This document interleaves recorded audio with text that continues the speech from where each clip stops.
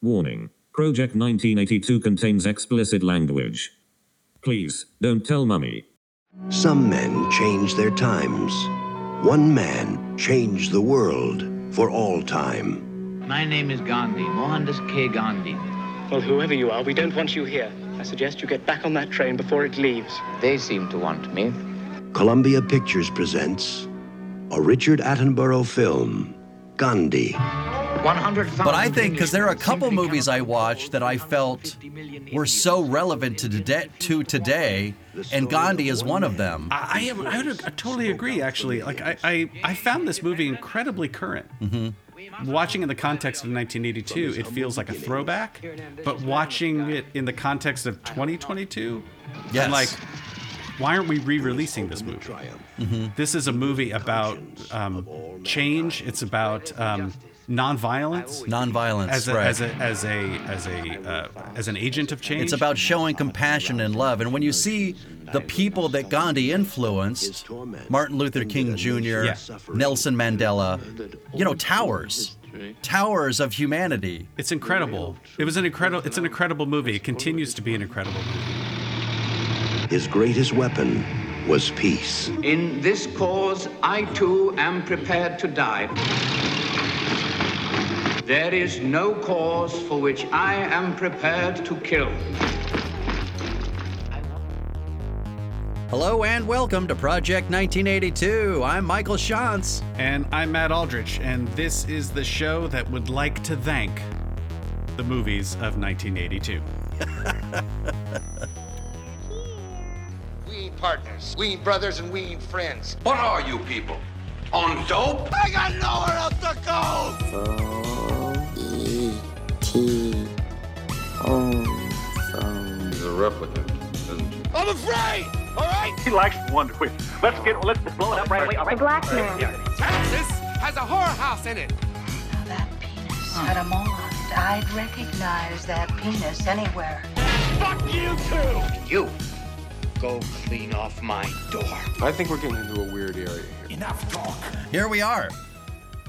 It's award season. Yeah, we're talking prestige movies. And I think the prestige movies are just as fascinating as the year itself. It really is. And it was just so nice to watch good movies again. Yeah, I know. Because we've been hanging out in the dog pound for a couple of weeks, it feels like. Woo! It's award season. So what we're going to do for those playing along at home, we're going to split this into two episodes. This is another two-parter. Today we're going to talk about it's a two-parter regarding the Oscars and the movies from 1982 that were nominated for the Academy Awards. And today we're going to talk about the Best Actor and Best Actress category. Now I'll read the Best Actor category, and for me, this is heavy hitters. Oh man. Okay, here's the Best Actors for 1982. Ben Kingsley as Gandhi, Dustin Hoffman as Michael Dorsey in Tootsie, Jack Lemmon as Edmund Hormand in Missing, Paul Newman as Frank Galvin in The Verdict, and Peter O'Toole as Alan Swan in My Favorite Year. Kingsley, Hoffman, Lemmon, Newman, and O'Toole. Yeah. Like, I defy you to the find best a year. Of the best. God damn it. That's like Mount Rushmore. Yeah.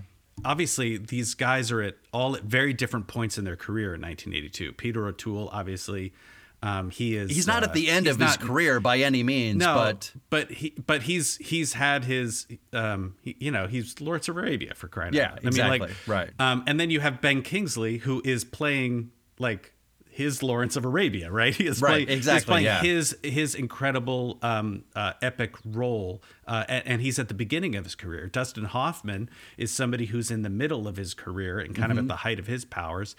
Jack Lemmon is definitely in a sort kind of like a Peter O'Toole. Yeah, he's not at the end of his act. career, yeah, but he's in the twilight of his career, and he's transitioning to a different kind of role, where he's now a father and a grandfather and like sort of. And finally we have Paul Newman. Is Paul Newman ever like not in the prime of his career? Right. And he's and when you've got and by the way, but I mean, not to just sell this, but Paul Newman in one of my favorite performances of his. Yeah, me too. Ever. Ever. Like, if you were to... And he had one just the year before, In Absence of Malice. And furthermore, in regards to this role specifically, you know who had this role in his hands first? Who? Robert Redford. And he didn't like the alcoholic part of it and was trying to change that and finally dropped out. And Paul Newman who said, I'll take that. I'll take that on the 3-yard line and walk it in. Yeah, exactly. God, what a good movie. I literally just watched it again last night. Also, I might add, I had the, I could rent this movie for $4 or buy it for $10. I said, I'll buy it for $6 more. Sure. Because it's just that good a movie. Because the other thing about 1982 is when you're talking about performances, or obviously a little bit later we'll be talking Best Picture stuff, but you get into these epic kind of movies that are, some of them are over 3 hours long. A lot of them are 2.5 hours long. And they're great movies, but by virtue of that alone, sometimes you say, once is enough. Yeah, absolutely. And the verdict isn't that. Neither is that performance. You can come back to that, Yeah, I mean, I think Missing is one of those movies where this was the first time I'd ever seen it. Mm-hmm. And as we'll discuss, it was not easy to find.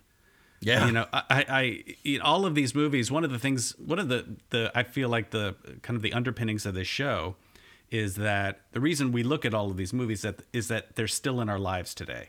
Right. Right. They are on streaming services. They're being rebooted. They're being remarketed to us in some of them are on Broadway. Some of them are coming to Broadway. They're still in our lives. Yeah. Missing isn't. Right. Yeah. Missing is one of these rare movies from this year, from 1982, that has all but vanished.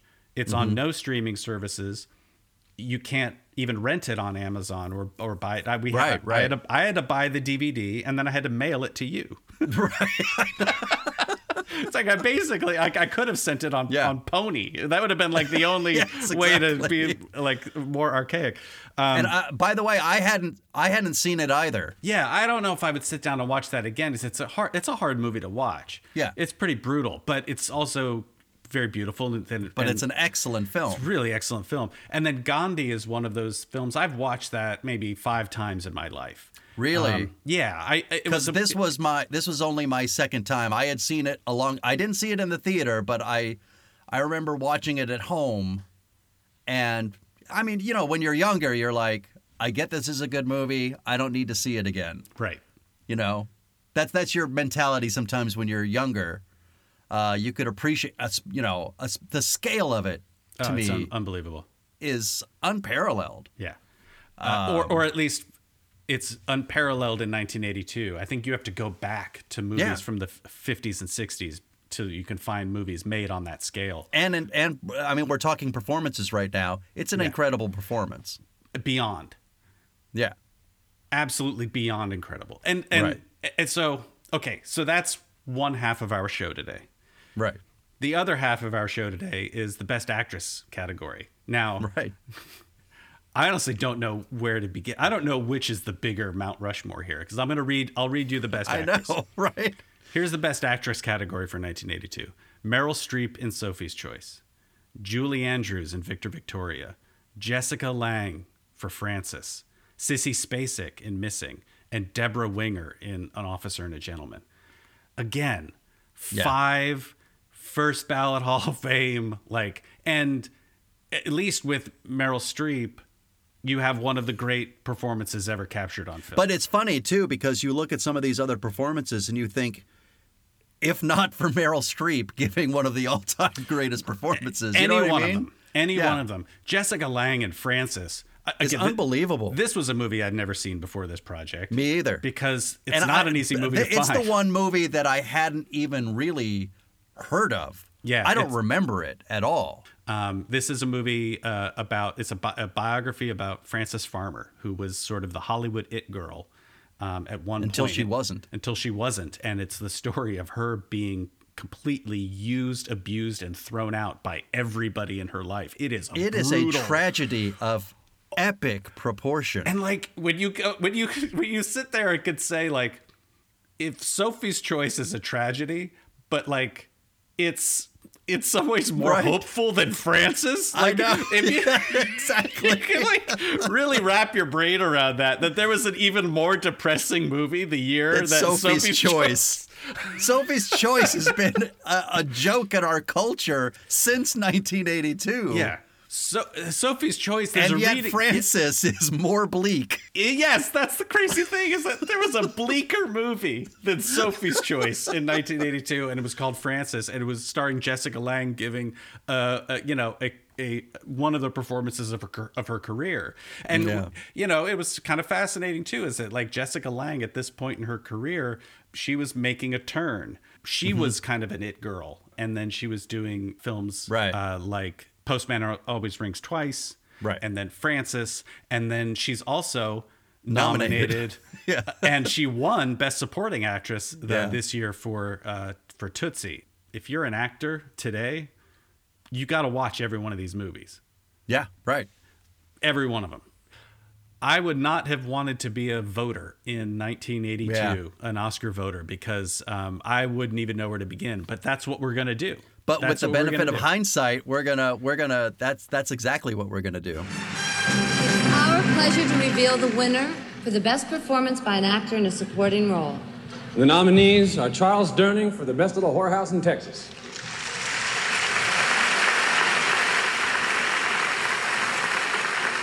Louis Gossett Jr. in An Officer and a Gentleman.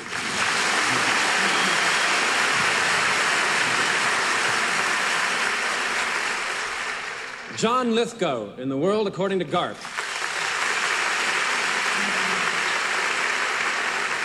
James Mason in The Verdict.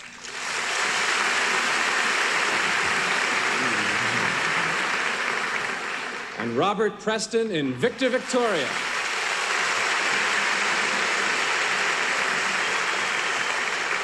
It's funny, Chris, but two of those performances could have been performed by women. Yeah, I guess you're trying to say that this year's Oscar Derby is partly a drag race. Not exactly right. Okay. The winner is... You better do that. I would be glad to. Thank you very much. The winner is Louis Gossett Jr.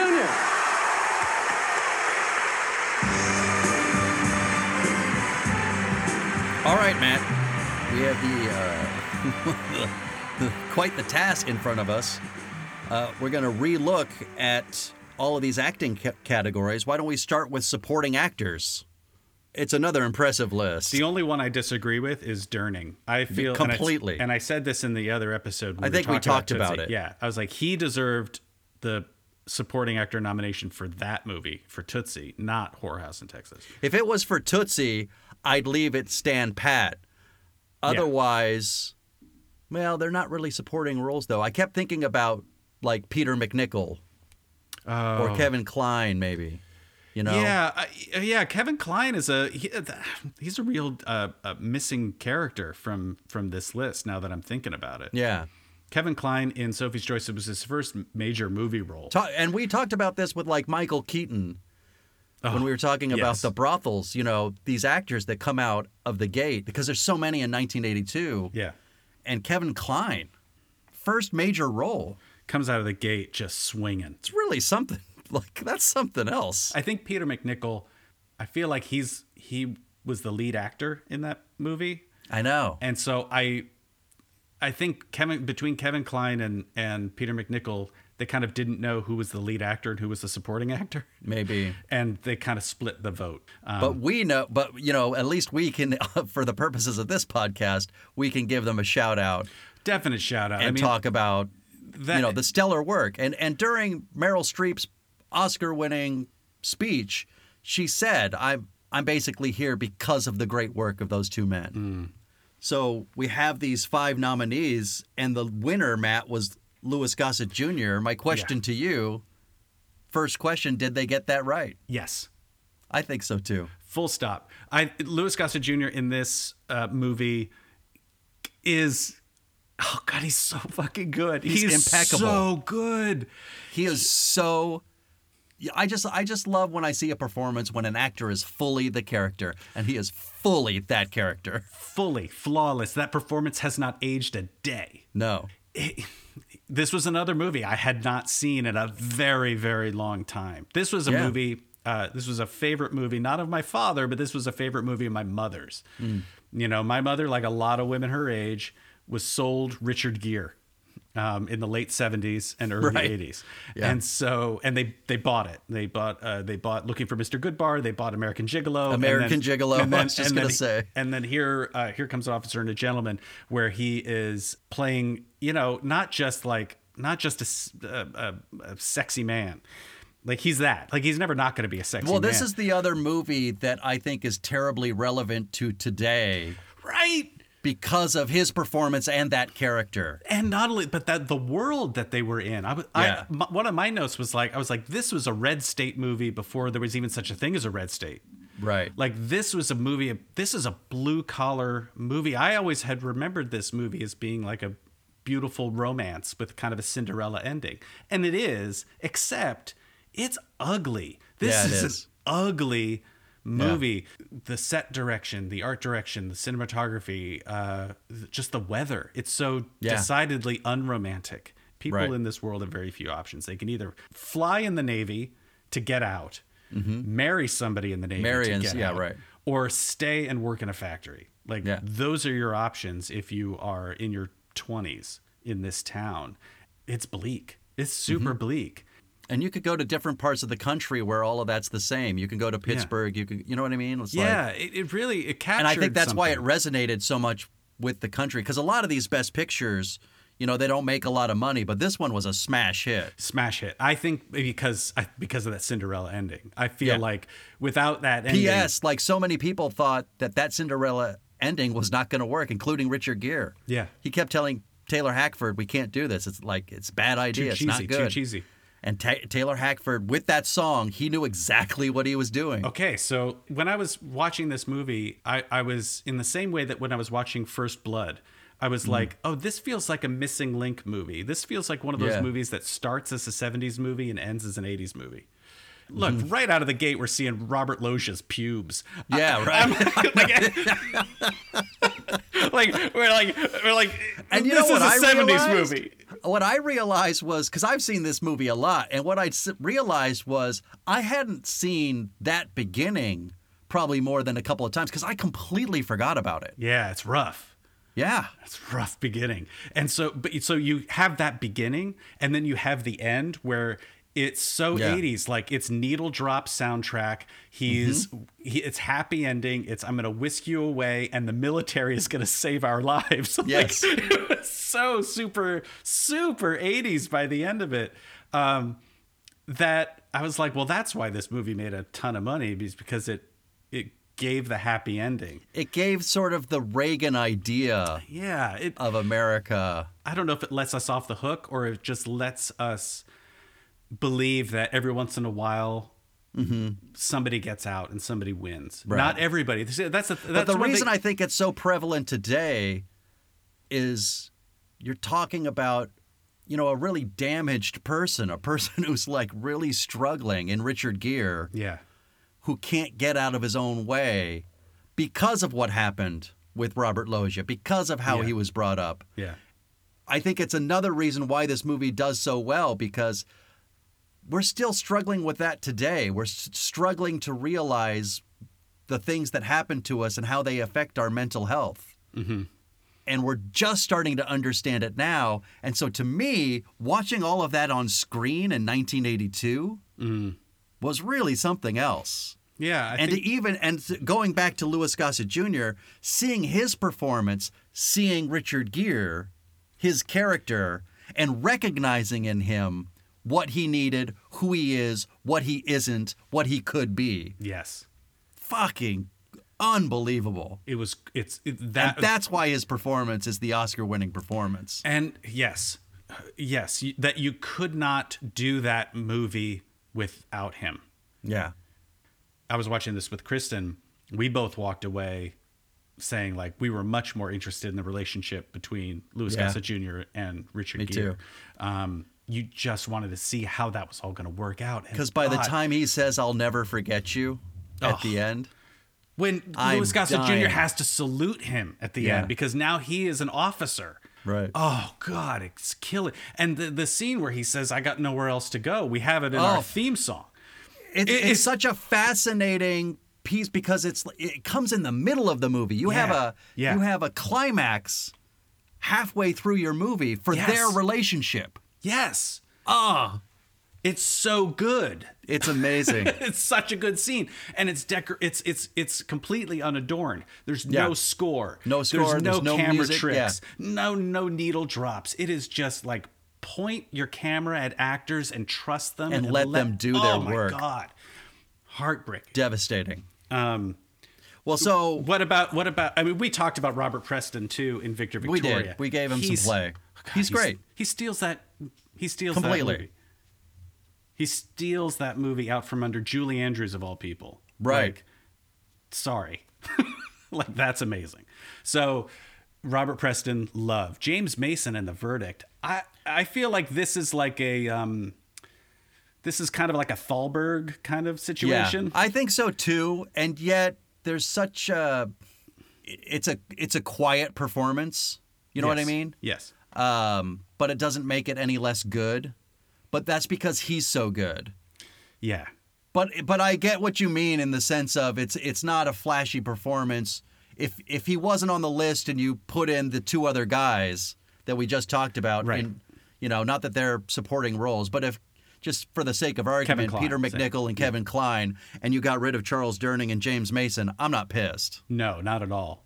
All right, I mean, we got to move on, but let me ask you this one last question. If not Louis Gossett Jr., who?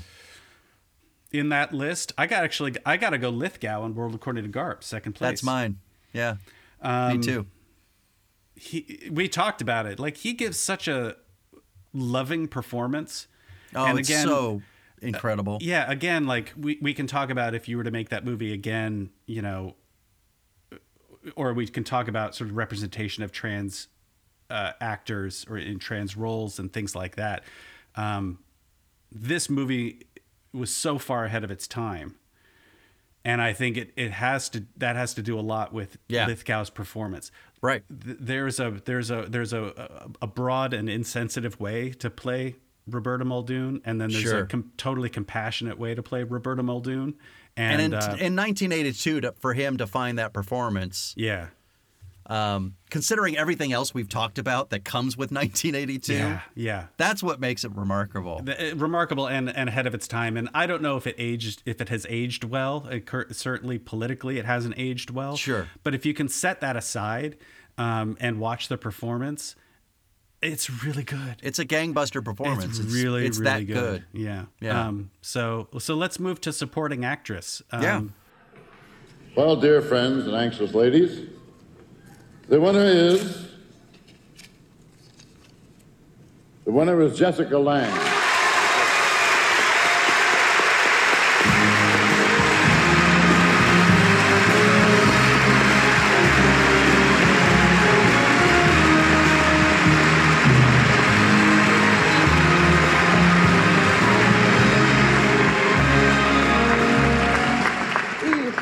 Right there.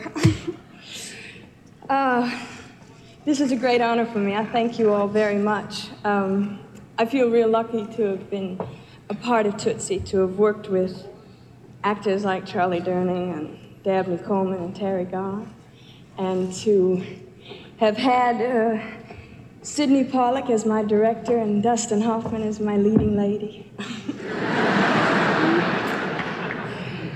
Oh, this is so exciting. I want to thank you all very, very much. This means so much to me. Thank you.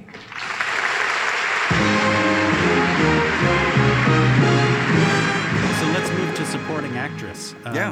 Do you have the list in front of you? Do you want to read it? I do. We have Jessica Lange in Tootsie, who was the winner. Mm-hmm. As we previously mentioned. The other nominees, Glenn Close in The World According to Garp, Terry Garr in Tootsie, Kim Stanley in Frances, and Leslie Ann Warren in Victoria. I'll ask you what you asked me. Did they get this right? I don't think they did. Oh, why not? because Glenn Close was that good. She was that good. God damn it, she was that good. And again, Matt, we're talking about a first performance. I know.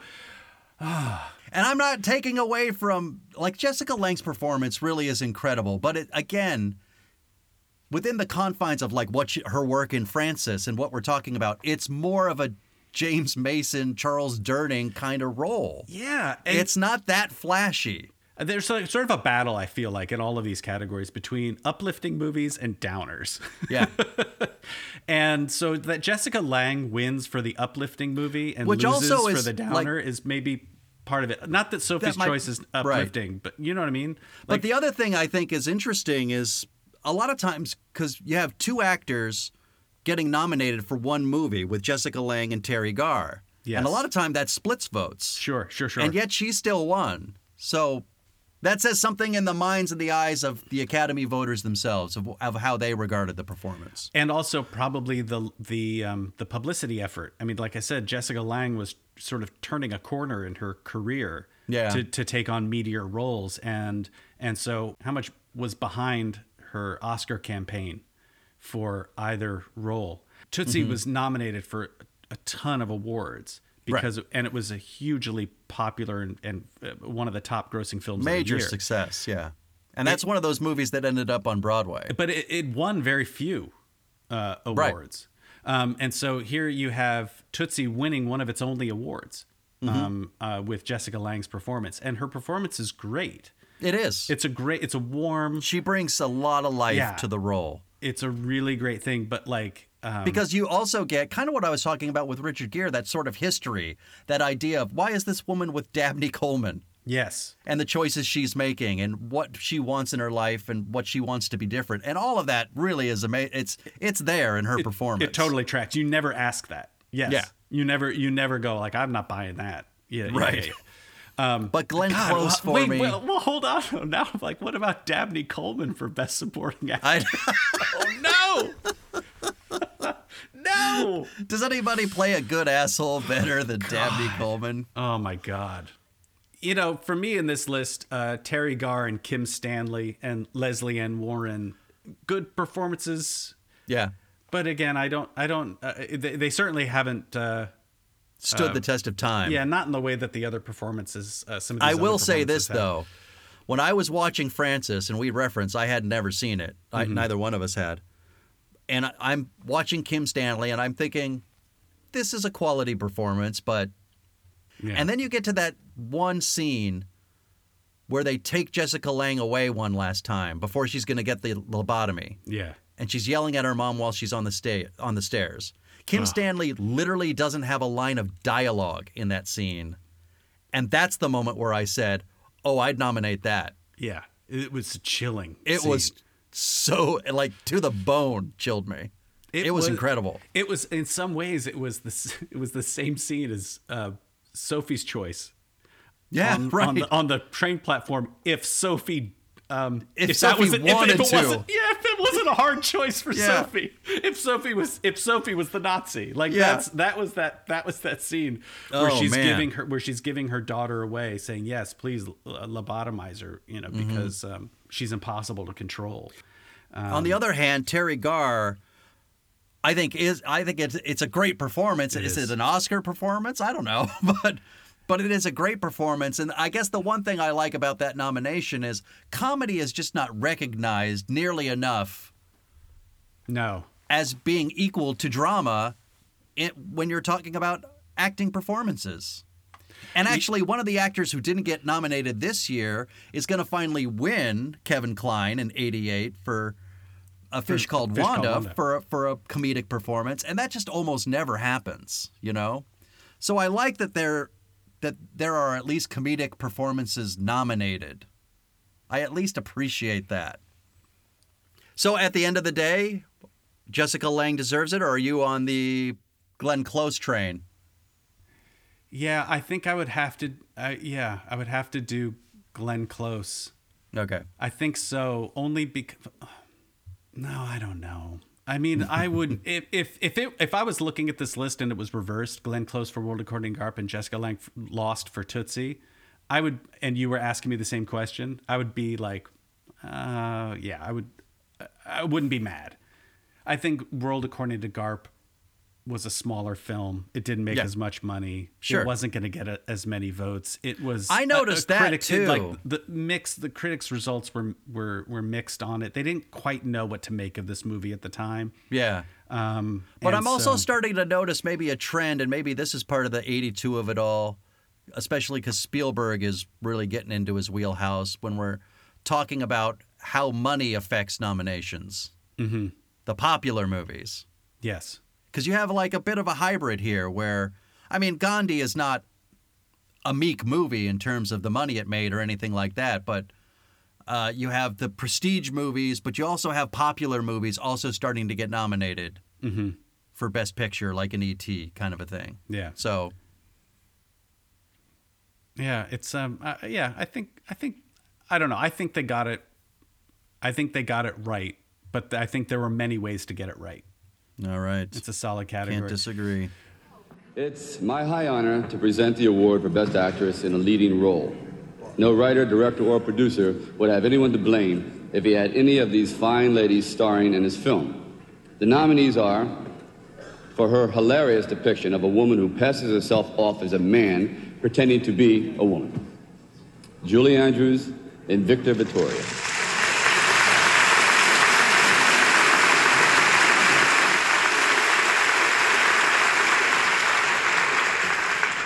For her riveting portrayal of the beautiful but tortured actress whose star was a comet that burned out too soon, Jessica Lange in Frances.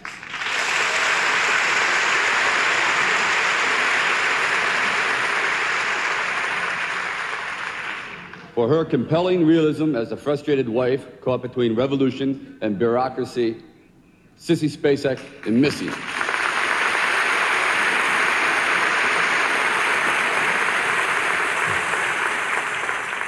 For her astonishing versatility in bringing William Styron's Victim from the printed page to the screen, Meryl Streep in Sophie's Choice.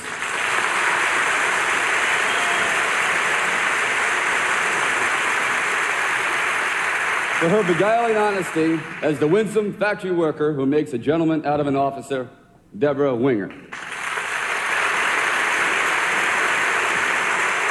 No matter what the decision, they've all made film history, and I commend you all. And the winner is marvelous Meryl Streep.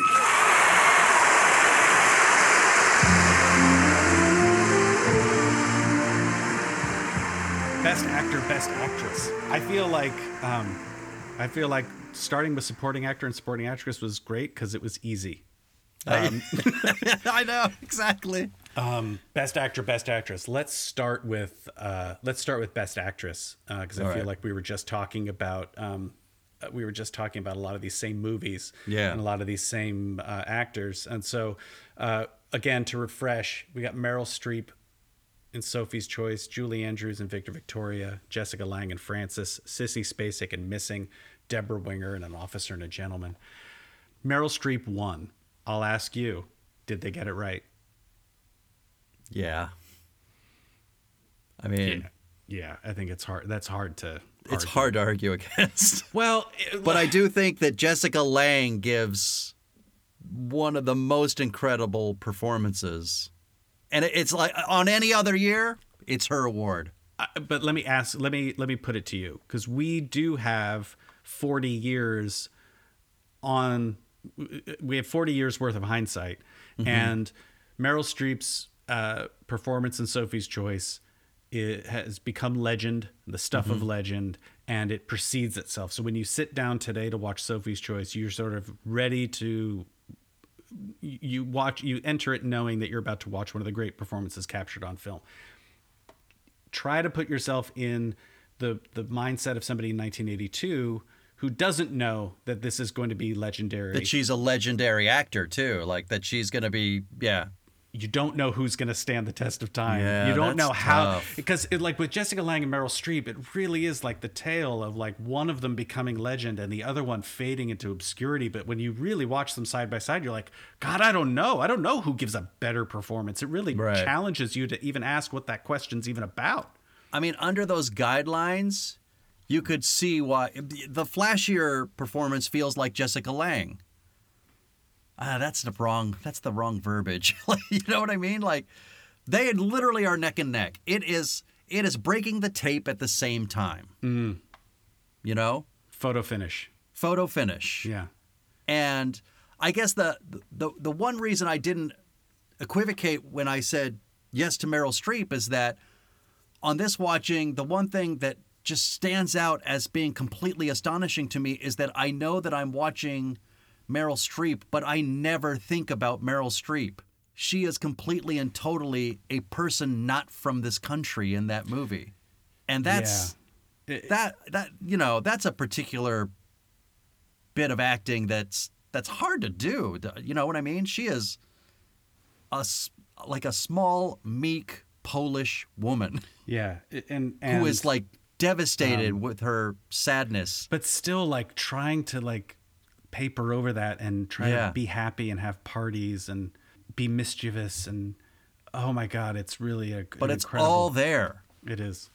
Here's my take on why Meryl Streep wins and Jessica Lange doesn't. Okay.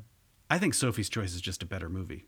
Absolutely. That is true. And in the photo finish of it all, tie goes to the better movie. Yeah. That there's more around Meryl Streep than there is in Frances. I feel like once you understand that, like, okay, this is a movie about a system chewing up a young woman and crushing her individualism and it wringing out everything it can and then tossing her aside. And that's what this movie is going to show you. And once you realize that, okay, this is the movie that I'm watching, plot-wise, it just kind of plods forward for me. Yeah. Like, I felt like it just kind of kept doing the same thing. Well, and that's the big thing, is it repeats. It's a very repetitive movie. Yeah. I don't think they got it wrong. I think Jessica Lange does an extraordinary job, but she's just in the lesser movie. Yeah. Is there any in that list that you would take out? That's a tough call. Again, when you're talking about the flashy roles, right? Does that apply to Sissy Spacek or Deborah Winger? Probably not. But does it make those performances less than? I wouldn't say that. I don't think it makes it less than. I feel like Sissy Spacek, she does a fantastic job in that movie. I feel like hers is actually more of a supporting role. Yeah, I feel like hers was a supporting role too, structurally. Yeah, that's true. It's a funny movie missing, where it changes gears several times. At first, the movie opens and it feels like Charlie's movie. I don't know the actor's name off the top of my head. It feels like Charlie's movie. And then at around the 20-minute mark, it becomes Sissy Spacek's movie. Yeah. And then at around the 35-minute mark, it becomes Jack Lemmon's movie. Right. It's so much so that when I went to the Wikipedia page for that movie, the plot synopsis starts with Jack Lemmon lands in Chile. Oh, wow. And I was that's like, deep into the movie. I was like, it does not. That movie goes on for a half an hour before Jack Lemmon lands in Chile. Wow, so, that's interesting. So that was that was kind of crazy. That was that's how much it feels like. That's Jack a bit Lemmon's of a tell. Movie. It is a tell. Yeah. And that's how much it feels like Jack Lemmon's movie, and how much Sissy Spacek feels like a supporting character in his movie. But at the same time, she has more screen time. Exactly. You know what I mean? That's interesting. Again, it's not a very commercially successful movie. It's critically well regarded. It was the darling of the Cannes Film Festival that year. I feel like this is a movie, whereas we were saying with Jessica Lange that the movie wasn't as good as the performance. I feel like this movie is on the same level as the performance. I feel like this movie's really good. It's brutal. It's a brutal movie. Again, I would say it's harder to watch than Sophie's Choice. Yeah. So the thing that Sophie's Choice does for you, because we're in Brooklyn and just the nature of the story, you're listening to a writer basically write his book. Yes. And so you get those madcap moments. Mm-hmm. Because there are times when Kevin Kline and Meryl Streep are not go. Their characters aren't in. They're not always in their batshit moments. Right. They're not always deep in their depression. They're not always deep into their mental illness. And so you can have. There are moments where you have fun.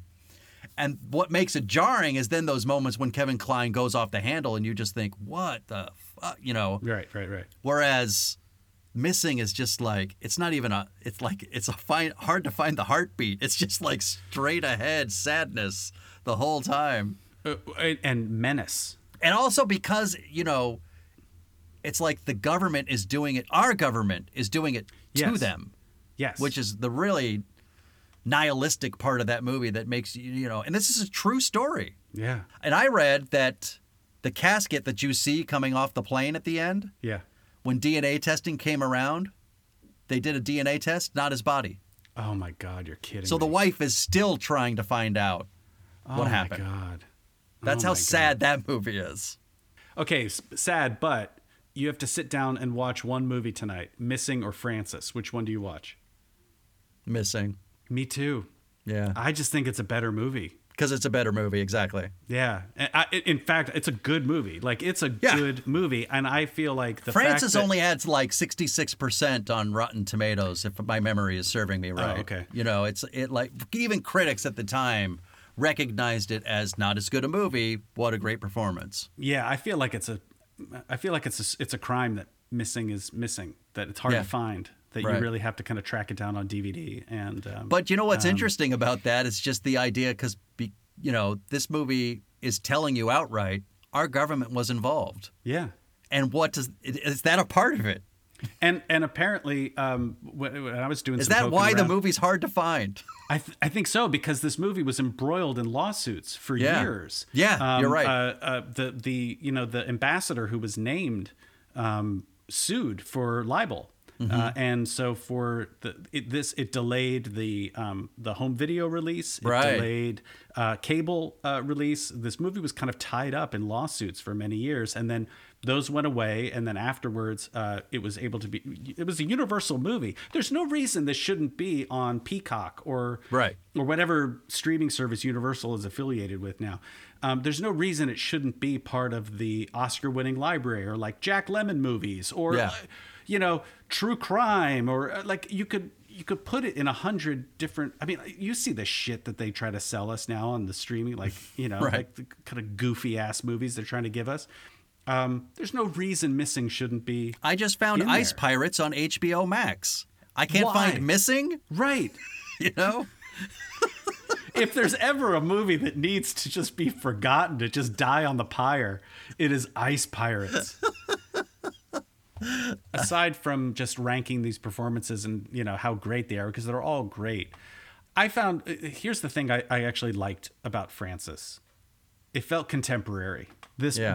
Like if you wanted to pitch the Frances Farmer biopic and you're like, okay, well, why do we care about Frances Farmer? It's like, well, this is why. It's because we're still doing this to young actresses. Mm-hmm. We're still kind of milking them for whatever delight they can give us, and then we're kind of casting them aside at a certain age. The first time a character in that movie sees her as an actress, his first words, well, after asking who it is nice tits. Yeah. That's like every scene, right? Yeah. And the only character who doesn't want anything from Frances is the Sam Shepard character. That's the kind of the long story, and ultimately they kind of can't end up together because she gets lobotomized. It's like, Jesus Christ. But there's not just the misogyny, but there's also this is a story where she's constantly being gaslit too, being told like, you're crazy, you're crazy, you're crazy, and like the effect of that kind of messaging. You're a woman, you're crazy, you're being hysterical. Well, because the reason she's being told all of that is because she's independent, because she has her own ideas, because she's a threat. Yeah, exactly. Because she's a threat, and so they tell her you're crazy, and we're going to try to control you. We're going to stick you in this hospital, that hospital, that hospital, and finally we're going to actually drill a hole into your brain. Again, like I said, there's something contemporary about this movie, even though I don't think it's a great movie, but I feel like it is still worth the watch, and not just to say like, no, it absolutely was. Yeah, it's worth. I'm glad that I saw it. You know, and so I don't know. I look at these roles and I'm going, is there something about, like, what kind of roles were being offered to women? What kind of roles what kind of performances were being celebrated? Like Deborah Winger's role, like what did that character of Paula, what did she represent? Right. Like, you know, she was somebody who was like operating under this idea. She was able to love a damaged man. Yeah, and also like love the damage in herself and all of that. That's true. But like right as she's walking out or being carried out of the factory, you know, her best friend is saying, "Way to go, Paula." Yeah. Her best friend who, you know, and she's being carried out, and her best friend is the piece of shit that, you know. So what's that way to go? I don't know. You got one? Yeah. You got a pilot? Exactly. Or you chose real love and you got that? Like what's the way, in that world, like the women in that world are all trying to land a pilot because it's their ticket out. So they don't want to marry for love. They want to marry so they can get out of this town. And so there's a mercenary quality to how they troll the bar by the base, you know, because they're really looking for their ticket out. And so, you know, her friend catches David Keith, and when he quits the program, she quits him because it's transactional. Love is totally transactional. It's transactional. She was lying about being pregnant. Right. Yeah, completely. And like, and so the story rewards Deborah Winger's character, Paula, because she's valuing love over the transactional relationship, right? Yet she still is carried away by a guy in a uniform who's going to be a pilot. So like, she kind of gets exactly. In the great Cinderella story, she gets she not only manages to keep her virtue intact, but she also gets the prince of the castle and all of that stuff. So it's one of those Disney endings where at the end you go, wait a second, what did they do? Yeah, but. You know, but in Taylor Hackford's defense, it feels good when you watch it. You're like, exactly. It's the weirdest thing where it's like you put the song on, you know, the prince comes and carries the princess away. And in the movie's defense, I'll say this about Richard Gere's character. It felt like he truly grew. Yes. It was like his inability to be accepted and loved. It finally, it was like his character came to a realization, I am worthy of being loved. I won't let it frighten me anymore. I'll take the dive. So, to the movie's credit, there is that, you know. And there is at least that. It's a good movie. Officer and Gentleman I'm going to say it. It's a good movie. Parts of it age poorly. Poorly, right. But parts of it have not aged a day, and that's the Louis Gossett Jr. of it all, and all of those training scenes. The most important parts of it have not aged poorly at all. Of many outstanding performances by actors in leading roles in this year of brilliant movies, the 5 nominees are, for his multi-layered portrayal of the unemployed actor who becomes a better man by putting on a dress and gaining an insight into the world of women, Dustin Hoffman in Tootsie.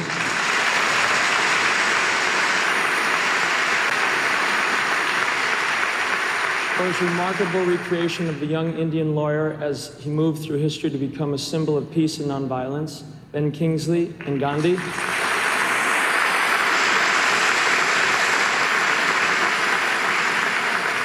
For his searing portrait of a tortured American father battling a sinister system in search of his son, Jack Lemmon in Missing.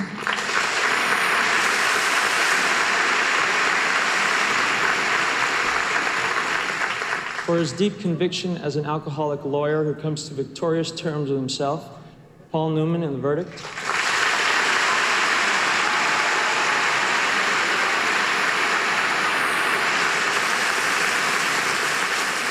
For his flamboyant caricature of a swashbuckling film star who invades television with a lunge and a thrust, Peter O'Toole in My Favorite Year.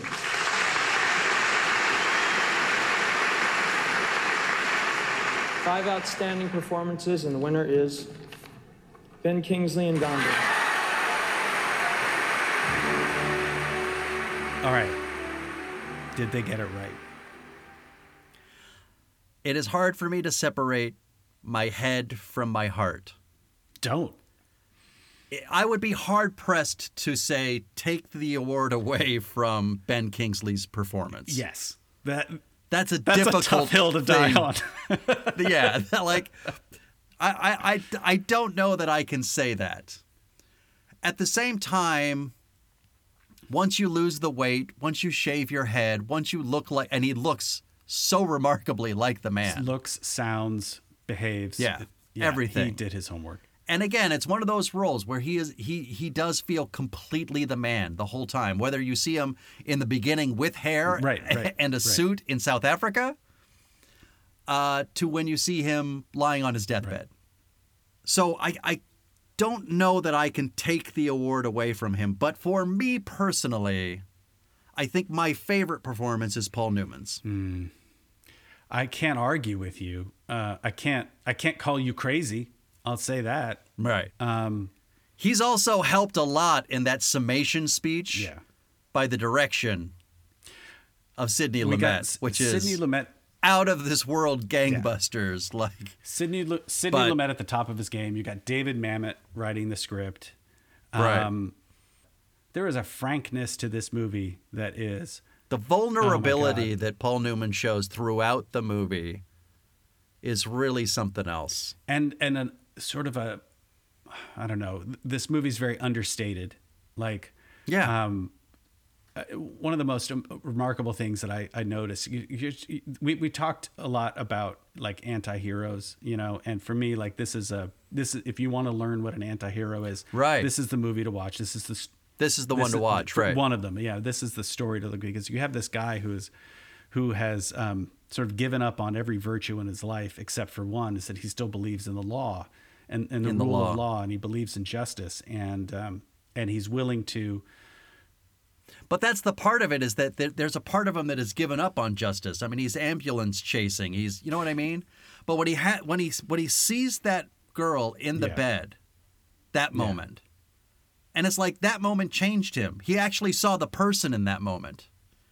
And then he remembered who he is, which is a lawyer who's supposed to be fighting for justice, for what's right. And that's the moment where it turns. Yeah, and what's crazy is that there's another moment later in the film where they're going to settle. And he's going to get a payday for that woman and her family. And he turns it down. Which, by the way, legally, you can't I'm just saying, like, there's, like, both lawyers are disbarred in this movie, by the way. It's a movie. It's a movie. But it doesn't matter. The point is that like, he is willing to pursue this core idea of, like, I believe in the law. You see him in that scene when he's holding his briefcase and he's got the check in his hand. And it's like he can't believe I can't do it. I can't. And so it's like, whose best interest who are you advocating for now? Because you're not advocating for the family. Who are you advocating for? And he's advocating for this last shred of himself that is like uncorrupted. Right. It's a beautiful thing. And I feel like the really poetic touch, this is directorial, but it's also a performance. Just in the first scene of this movie, he's drinking booze and playing pinball. It's so good. It's so good. It is. So in the first scene, he's drinking booze, and in the last scene, he's drinking coffee. That's and the then big. like, and Charlotte Rampling is like the bottle's falling off of her desk while she's trying to call him. They have literally switched. Right. They've completely switched. You know, it's such a. If you're not paying attention, you'll miss it. You'll miss it. But I don't think. I disagree. I think it's designed to operate on a subliminal level. Like if you pay attention, you'll catch it. But if you don't pay attention, you'll still get it. You'll still feel that he has changed. You'll still feel it. You'll still feel that he's changed. And I feel like, you know, when you're writing, you're always trying to find, how do I indicate the change without having to have a guy come up and start a speech, say, here's what I learned, you know? And his whole arc is from booze to coffee. That's it. That's how this story changes him. And, you know, Newman just plays every beat pitch perfect. Also, though, I'm looking at this list again. God damn it. My favorite year is one of my favorite movies. It's always been one of my favorites. And you know what's interesting is you have you have alcohol surrounding two different stories in two different ways. Yeah, in this way, it's played for comedy, much in the way that Arthur played alcoholism for comedy. Right. There's no like the fall down drunk as clown is old. That's not new. Been around a while. But Peter O'Toole does it to chef's kiss perfection. Yeah. Oh my God. Do you have a light? This movie to me, we've talked a lot about nostalgia in this project. This movie to me, I am blind to its shortcomings and its datedness. And I am charmed by everything. I'm completely blind to its failings. Yeah. I cannot watch this movie critically. I cannot watch it objectively. I feel the exact same way. I loved this movie from the first time I saw it. I saw it in the movie theaters. And you're the one that introduced me to this movie, by the way. Oh, really? Yeah. Oh, wow. You were the first one that told me. He opens up this briefcase. It's just filled with dimple pinch. And out come the socks. And he says, these must be his drinking socks. Oh, my God. And when I heard you say that the first time, I couldn't stop laughing. And then when it happened in the movie, I couldn't stop laughing. I mean, I hadn't seen that movie until the late 90s. Oh, wow. You were the one that introduced me to it. Oh, my God. Oh, wow. And what a treat. This movie is it's so good. It's so good. It's just good, and it works, and it's funny and weird and charming and tight as a drum. Right. If you're in the mood for a 90-minute comedy, I dare you. I dare you to find a better movie. To find a than better this. one, exactly. And yes, just like all of these 1982 movies, like it has not aged perfectly. Right. But so much of it is timeless. And like I said, I've lost all objectivity. Peter O'Toole in this movie is he's just a riot. He's a riot. And like you were saying, one of the few comedic best actor nominations. Because that doesn't happen often. And that's and that's how you know it's great. Yeah, exactly. And then I'm not an actor. I'm a movie star. I'm not an actor. I'm a movie star. Classic line. And then Dustin Hoffman as Tootsie. We talked. And that's a an lot about iconic Tootsie. role. Like iconic movie. I mean, that movie, like we were saying, like it's coming to Broadway now. Yeah. Like, it's on its My way. favorite year was on Broadway too. It was. It didn't do well, strangely, but was nominated, for plenty of Tonys. It just didn't stay long. Yeah, I don't know. I like you. I don't think I could take. I definitely couldn't take the trophy away from Ben Kingsley. Yeah.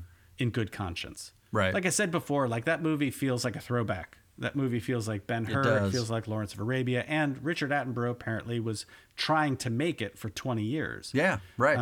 And so he first came up with the idea when they were still making Lawrence of Arabia and Dr. Zhivago. And like, exactly. This is one of those movies. It's 3+ hours. It has an intermission.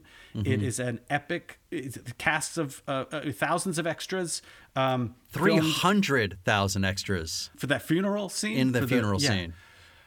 You almost have to watch it just for that. There's another movie this year that didn't get award nominations we didn't talk about, but another kind of classic movie in its scale, a movie called Fitzcarraldo, this Werner Herzog film, where it's about a man who moves a steamboat over a mountain.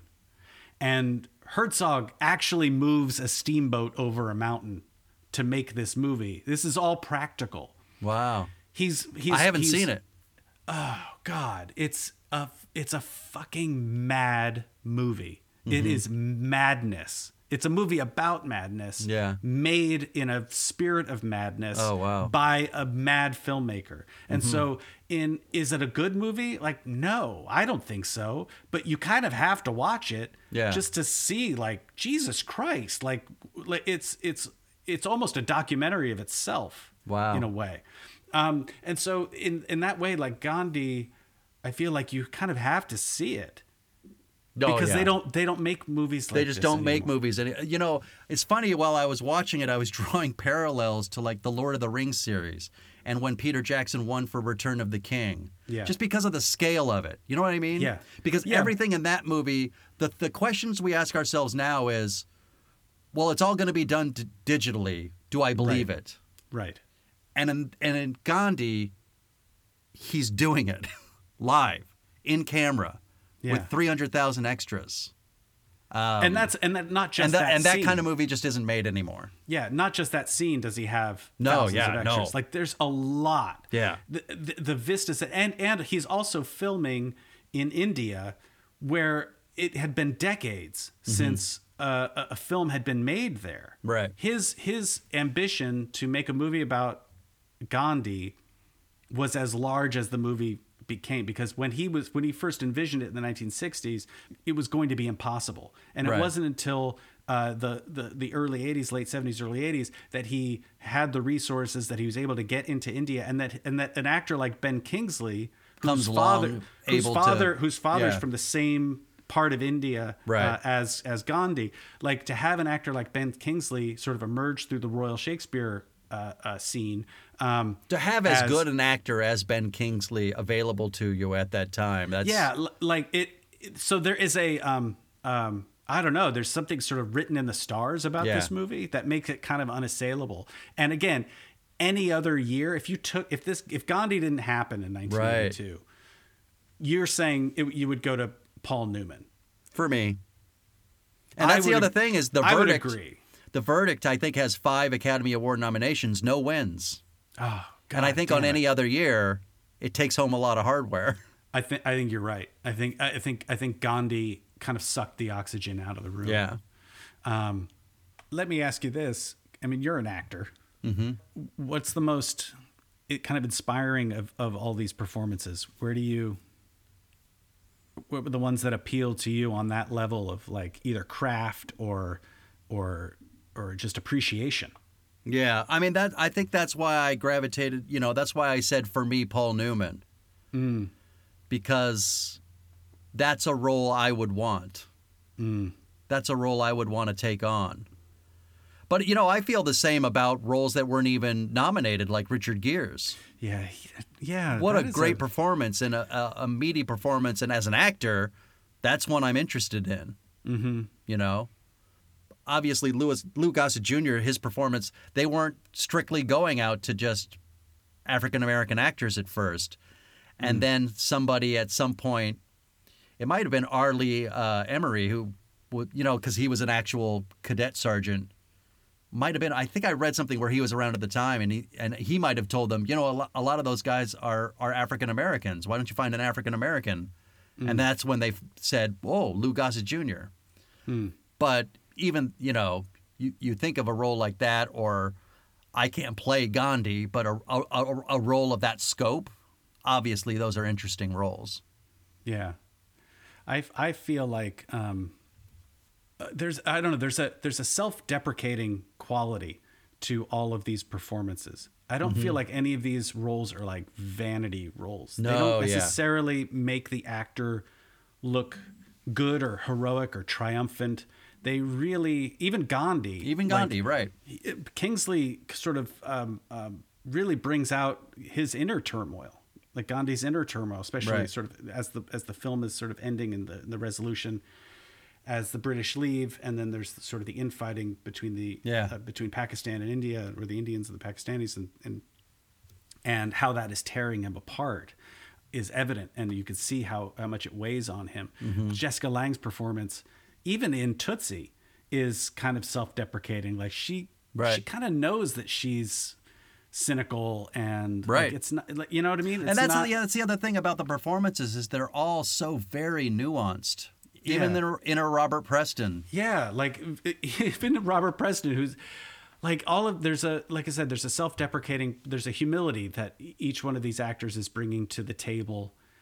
Right. These are such great movies. I'm so glad we did these movies. Yeah. I'm so glad. We're finishing strong. We are strong, right? I mean, for all the things that we've had to have some slugs, so to be able to end with this, I gotta say, has been really nice. And obviously, we have another episode. We're going to be talking about the best pictures and directors. Yeah, It's going to be interesting. We're going to be talking about some great movies. A lot of movies that we already talked about, but some that we haven't. So let's do that. Let's do that next time.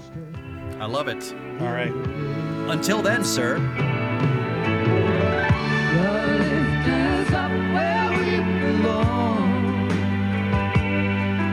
Where the eagles cry on a mountain high. Project 1982 is a production of the Everything Sequel podcast, and was produced by Mike Shantz and Matt Aldrich. Original music by Emmett Aldrich and Murphy Aldrich. Follow us on Facebook, Instagram, and Twitter. In every class, there's always one joker who thinks that he's smarter than me. In this class, that happens to be you, isn't it? Mayonnaise? The lifters up where we belong.